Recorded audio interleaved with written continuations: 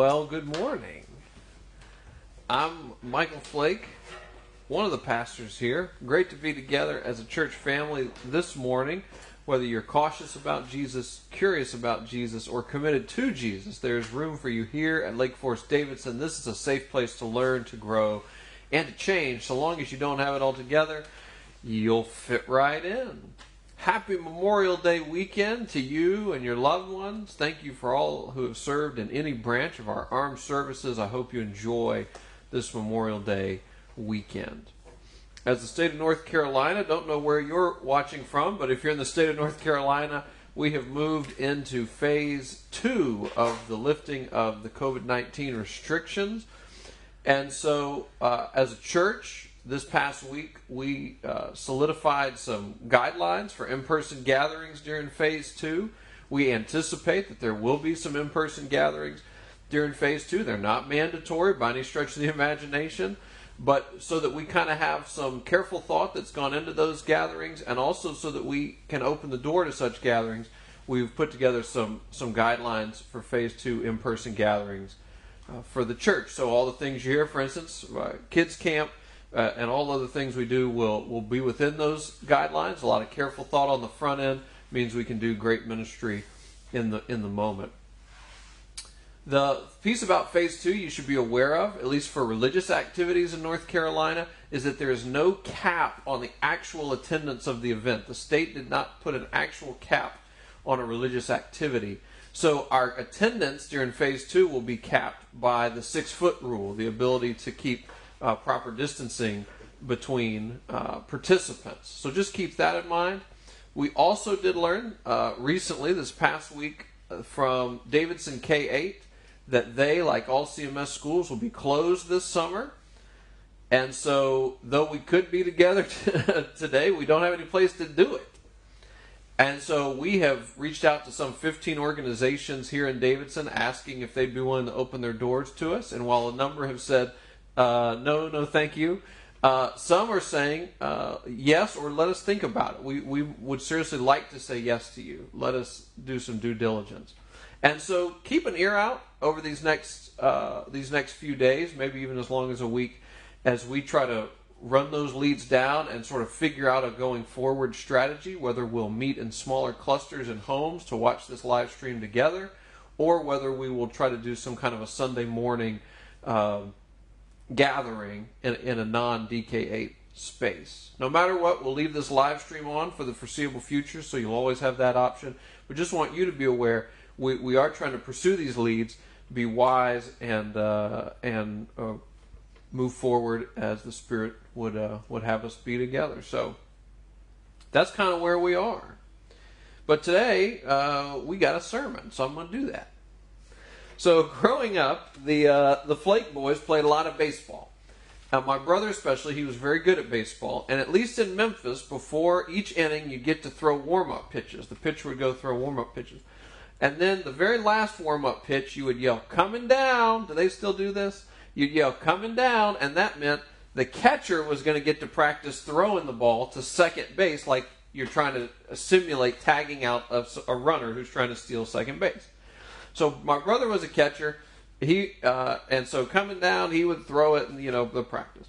Well, the other catcher on his team was named Brent, and Brent was smaller than my brother, and so when it was his turn to be the catcher, you'd go coming down, and then Brent would catch it, and then he, with all his might, would throw it to try to get it to second base. And invariably, every time he let go of the ball, as soon as it happened, his father from the stands would yell, "Throw the ball, Brent!" Every time. So Brent would try harder to throw it, and he'd throw it harder and harder, and by the end, Brent's thrown it over the second baseman's head, because he's going to show his dad he can get the ball to second base. "Throw the ball, Brent!" Brent could have thrown it over the outfield fence, and he would have still yelled that.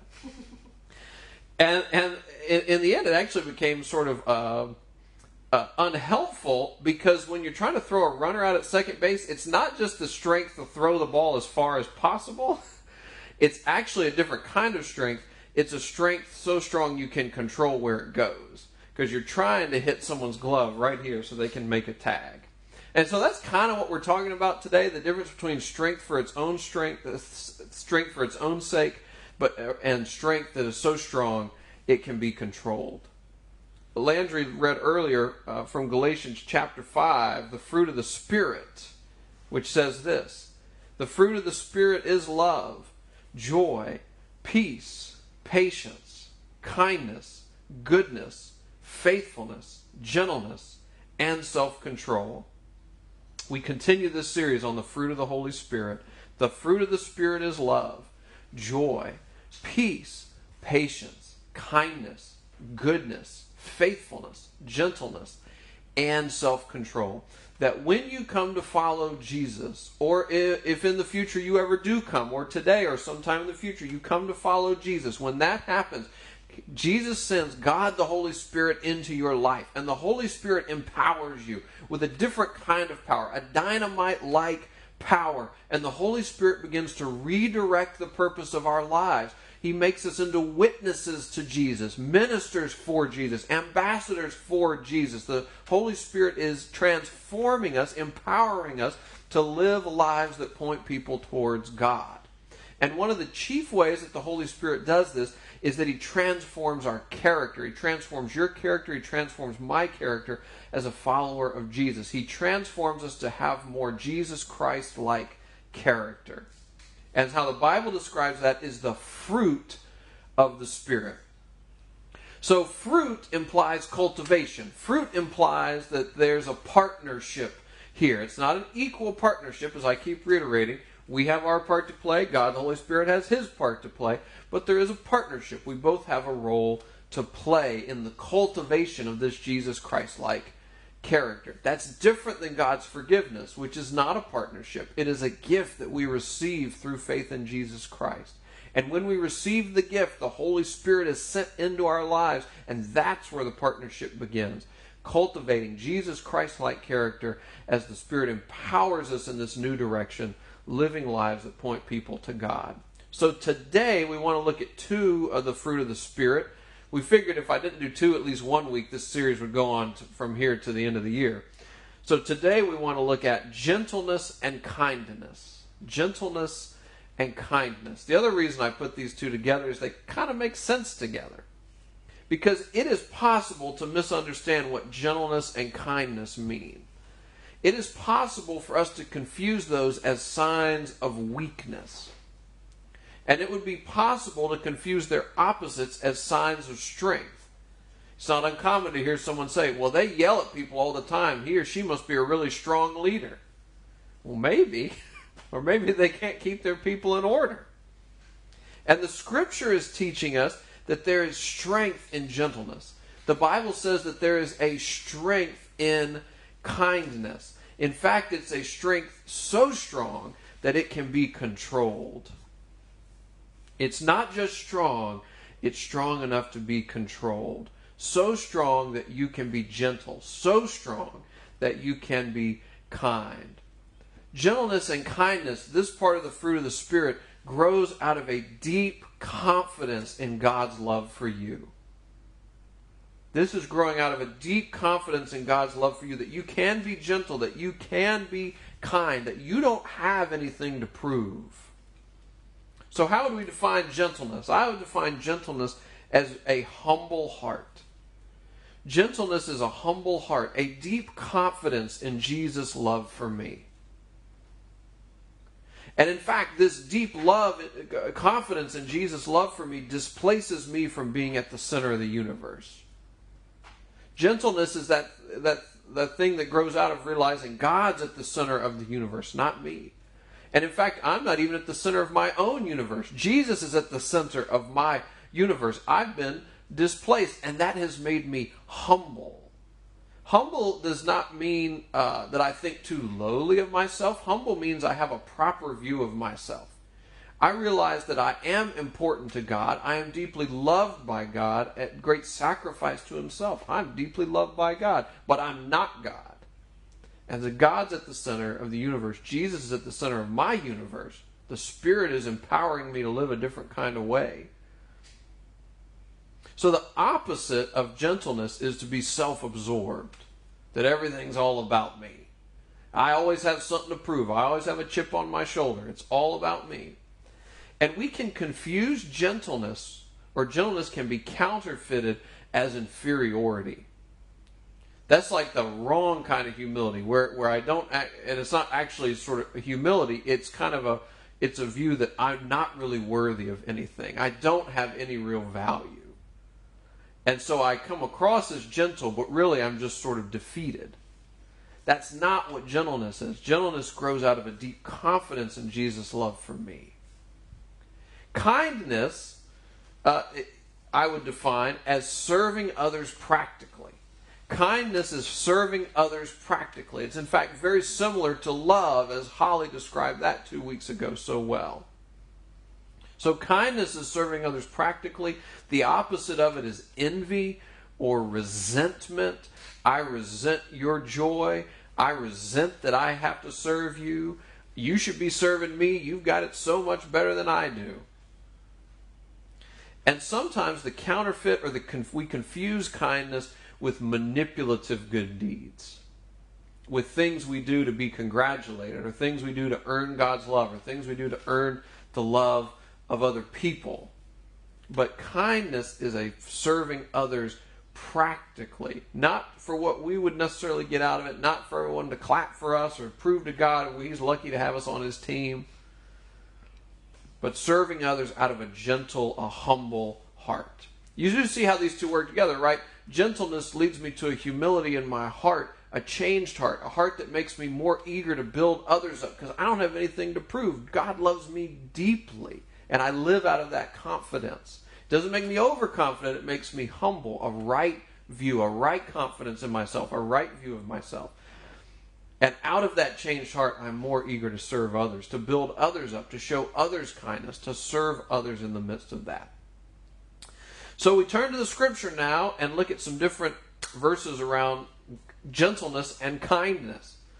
I don't have this one on the screen, but you could definitely look it up. Deuteronomy 28, not the word you want to get in the Bible spelling bee. Deuteronomy 28 describes gentleness as being a virtue for both men and women. Gentleness is a virtue for both men and women in Deuteronomy 28. And then Proverbs 25:15 says this: through patience a ruler can be persuaded, and a gentle tongue can break a bone. I love the Proverbs.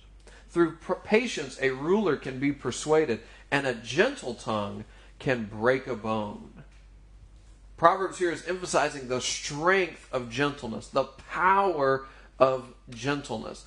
That we might confuse gentleness for weakness, but in fact gentleness has the power to change people.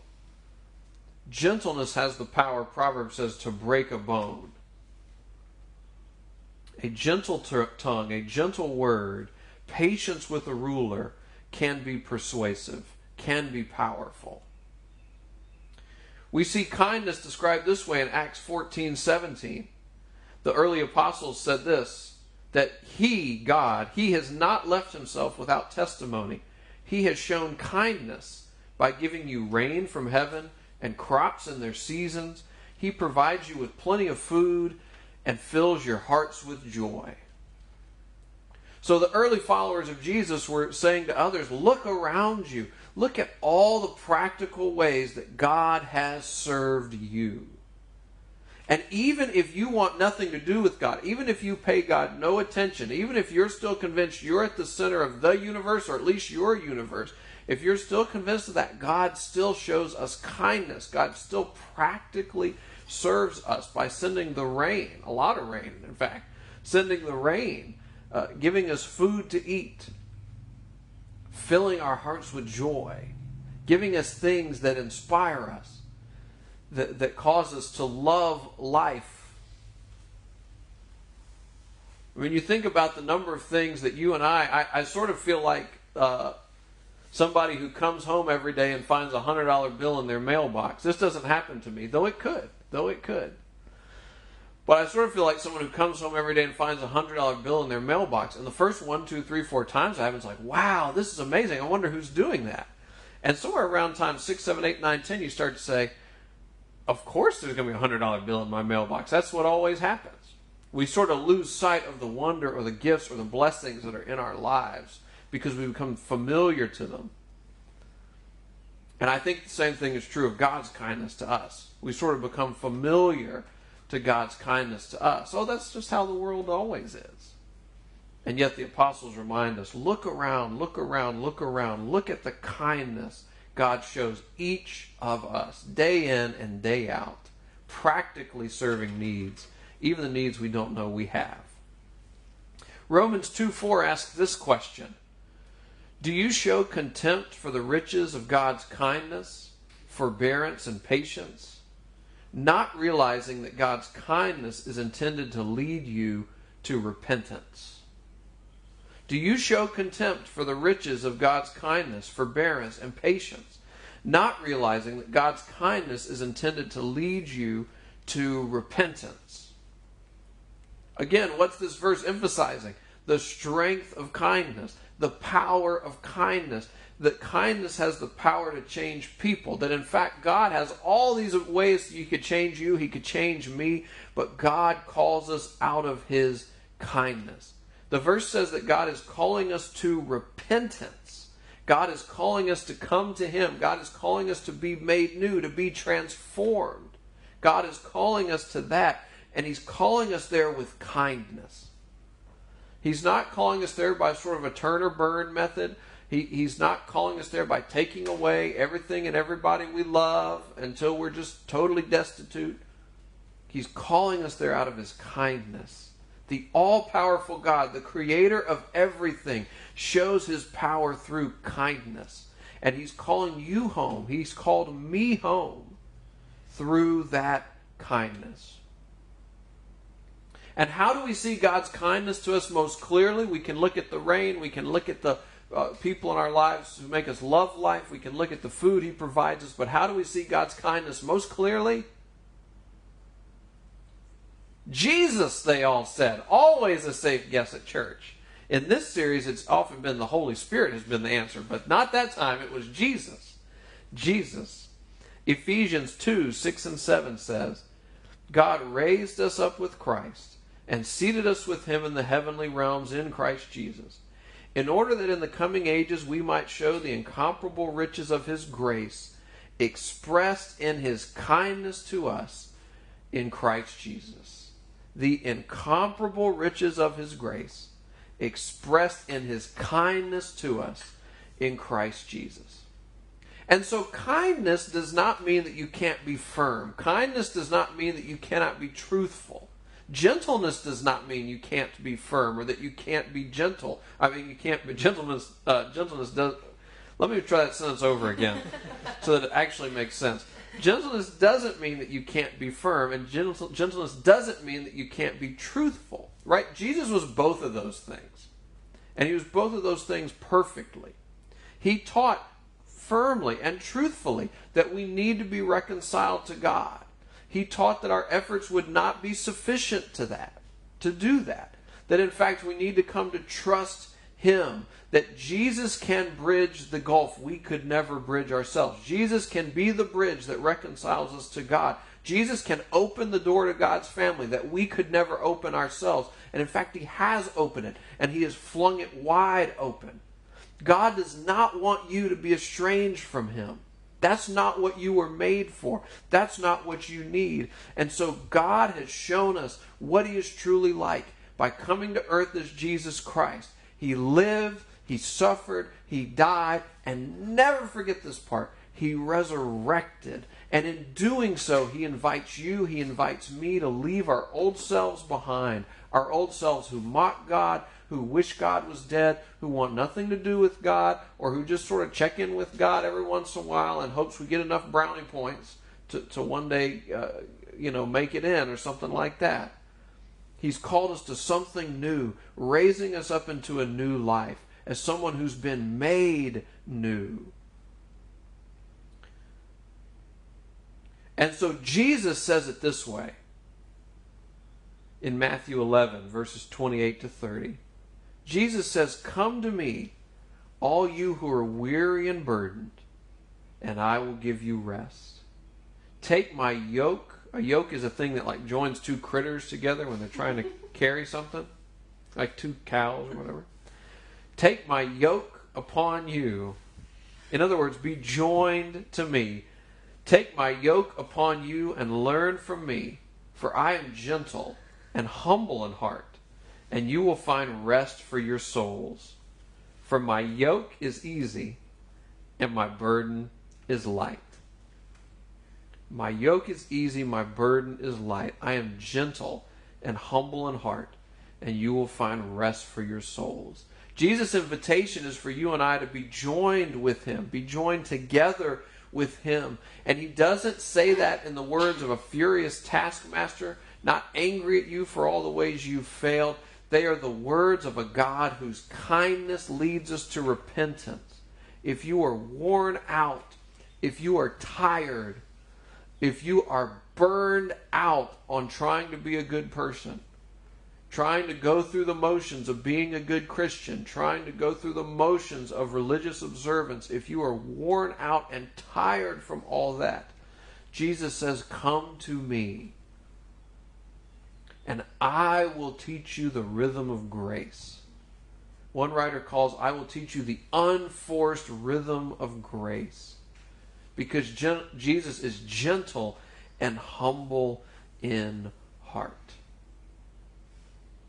So to sum all this up before I move to practically what I think this means for us, what the Scripture is telling us, what the Bible is pointing us towards, what Jesus points us towards, is that when we've realized this, when we realize God's kindness to us shown in Jesus Christ, and in fact Jesus is humble in heart and gentle and is inviting us to find rest for our souls, no matter how far we have fled, no matter how far we have fallen.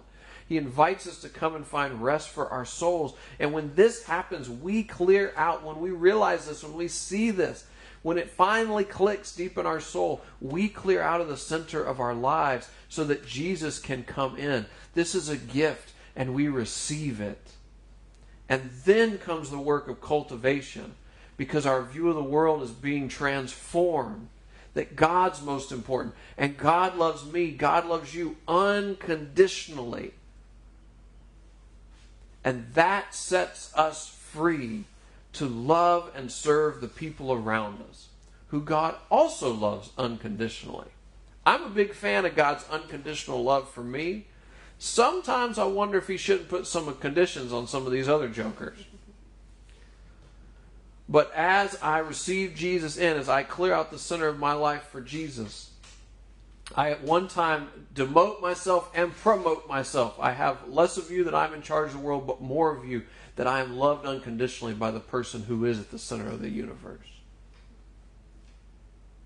And this allows me to love and serve the people around me in a new and a different way. In other words, God's love sets us free. Free to love him and free to love others in a new and a different and a better way.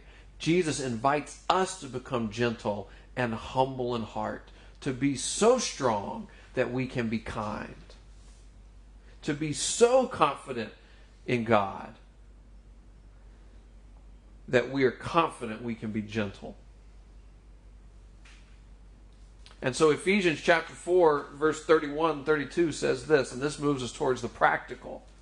The Bible spends a lot more time talking about God's kindness and Jesus' gentleness, but then it turns it to what does it mean for us. Ephesians chapter 4. Get rid of all bitterness, rage and anger, brawling and slander, along with every form of malice. Be kind and compassionate to one another, forgiving each other, just as in Christ God forgave you. Get rid of all bitterness, rage and anger, brawling and slander, along with every form of malice. Be kind and compassionate to one another, forgiving each other, just as in Christ God forgave you. So what does it mean to cultivate kindness and gentleness in our lives? I'll tell you, this passage, this Ephesians 4 passage, was actually the passage that was preached on at my brother's wedding. And it's a really cool kind of a wedding passage because the minister emphasized, be kind to one another. Practically serve one another. Be compassionate towards one another. Now that's true in a marriage relationship, but that can work in other relationships as well. A friendship, especially one that may be on the rocks, or at work, that we're going, something we're going through as work rhythms have sort of been disrupted. Be kind to one another. I had a father stop me. I was around town, and he stopped me, and we were having a good chat, and he's part of our congregation. And he recognized that in this time, because their family is all watching this live stream together, that this is his kids are getting a front row seat to how he prepares or doesn't prepare for Sunday worship, how he engages with or doesn't engage with Sunday worship. I told him I was preaching this week, so the engaging part was going to be a little harder, but you do what you can. I thought that was a really good insight of the front row seat people are getting right now. And I think this passage tells us a different way we could give a front row seat, which is to be willing to forgive each other, to ask for forgiveness of each other. Whether in a work setting, a friendship setting, in marriage, or around the neighborhood, it would be possible right now to be full of bitterness, rage, and anger. And in fact, brawling. We know there's some brawling happening out in the public. Slander. It would be possible to go that route. And in fact, in our brokenness, we do go that route. I think we can model being imperfect differently, though, to the people around us, and say, if I've slighted you in how I've addressed something, if I've been unkind to you in how I've addressed something, I just need to ask for your forgiveness. That would model something that people would pay attention to, and would show that following Jesus doesn't make you perfect, it makes you imperfect differently. This is true in a church family as well, as our society is trying to figure out how to love each other, when we have different views and all these sorts of things. I think a church family, that's like the best part about a church family. We know how to do this. We know how to love each other. We're under no illusion. We all think the same things, vote for the same people, have the same view of COVID-19 and our responses to it. We're under no illusion about that. But we do know how to love each other. And I think that's what we're going to do. And that's going to be a great model to people who are watching from the outside world. They don't all agree on everything, but they know how to love each other. They know how to be kind to one another. They know how to tangibly serve each other's needs. If you're looking for something real practical to do this week, I might even suggest you write down the name of one person in our church and the name of one person outside of our church. And you find a way to show them kindness, to practically serve their needs, to show that even in the midst of all this, we love one another. This actually begins to flip the way we think about, for instance, our finances or our time. That part of what we're doing there, if I'm not the center of my universe anymore, let me learn how to practically serve the needs of others. Through how I use my time, through how I use my money. I once heard a preacher say that typically our calendars and our wallets are the last parts of us to convert. And I think what he was meaning by that is that's sort of the last place we hold on to, but I really need my time and money more than God does. And this flips our thinking. Kindness flips our thinking to say, how can I use what I've been given to serve practically the needs of others in Jesus' name? On Friday, I was on a call. This will be my wrap-up. On Friday, I was on a call with one of our mission partners, Access to Success, and it was mostly the Nigerian staff of that ministry with a few folks from the U.S., myself, one of our elders, one of our ministry partners, two of our ministry partners, and then someone who's kind of newer to our church. It was just so fun to see how folks in the U.S. were able to practically meet the Nigerians' needs through our words and through our being willing to give. But the Nigerians were also practically meeting our needs by leading us in worshiping God and by pointing us towards remembering God's faithfulness in all things. It's just a beautiful moment of people giving up time, giving up some money to be willing to show kindness and meet practical needs across the globe That's the church. That's what Jesus is doing in this world, and we get to be a part of it. So my question to you as I wrap up would be, how can you partner with the Holy Spirit in cultivating kindness and gentleness in your life? How can you partner with the Holy Spirit cultivating gentleness and kindness in your life? And don't forget the highlight, that this is not us going first, that God in all His kindness gives us Jesus, who is gentle and humble in heart. He offers us the opportunity to come and find rest for our souls. Let's pray together.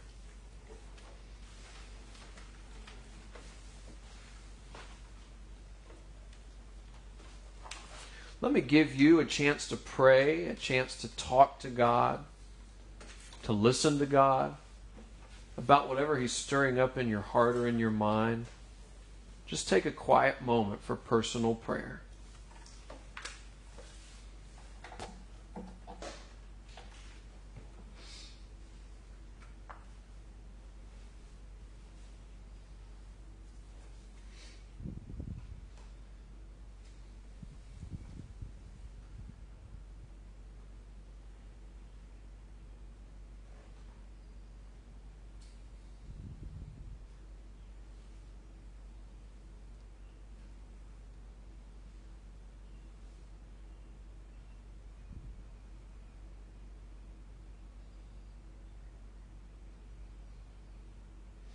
Lord, you are gentle and you are kind. And we can almost grow numb to that.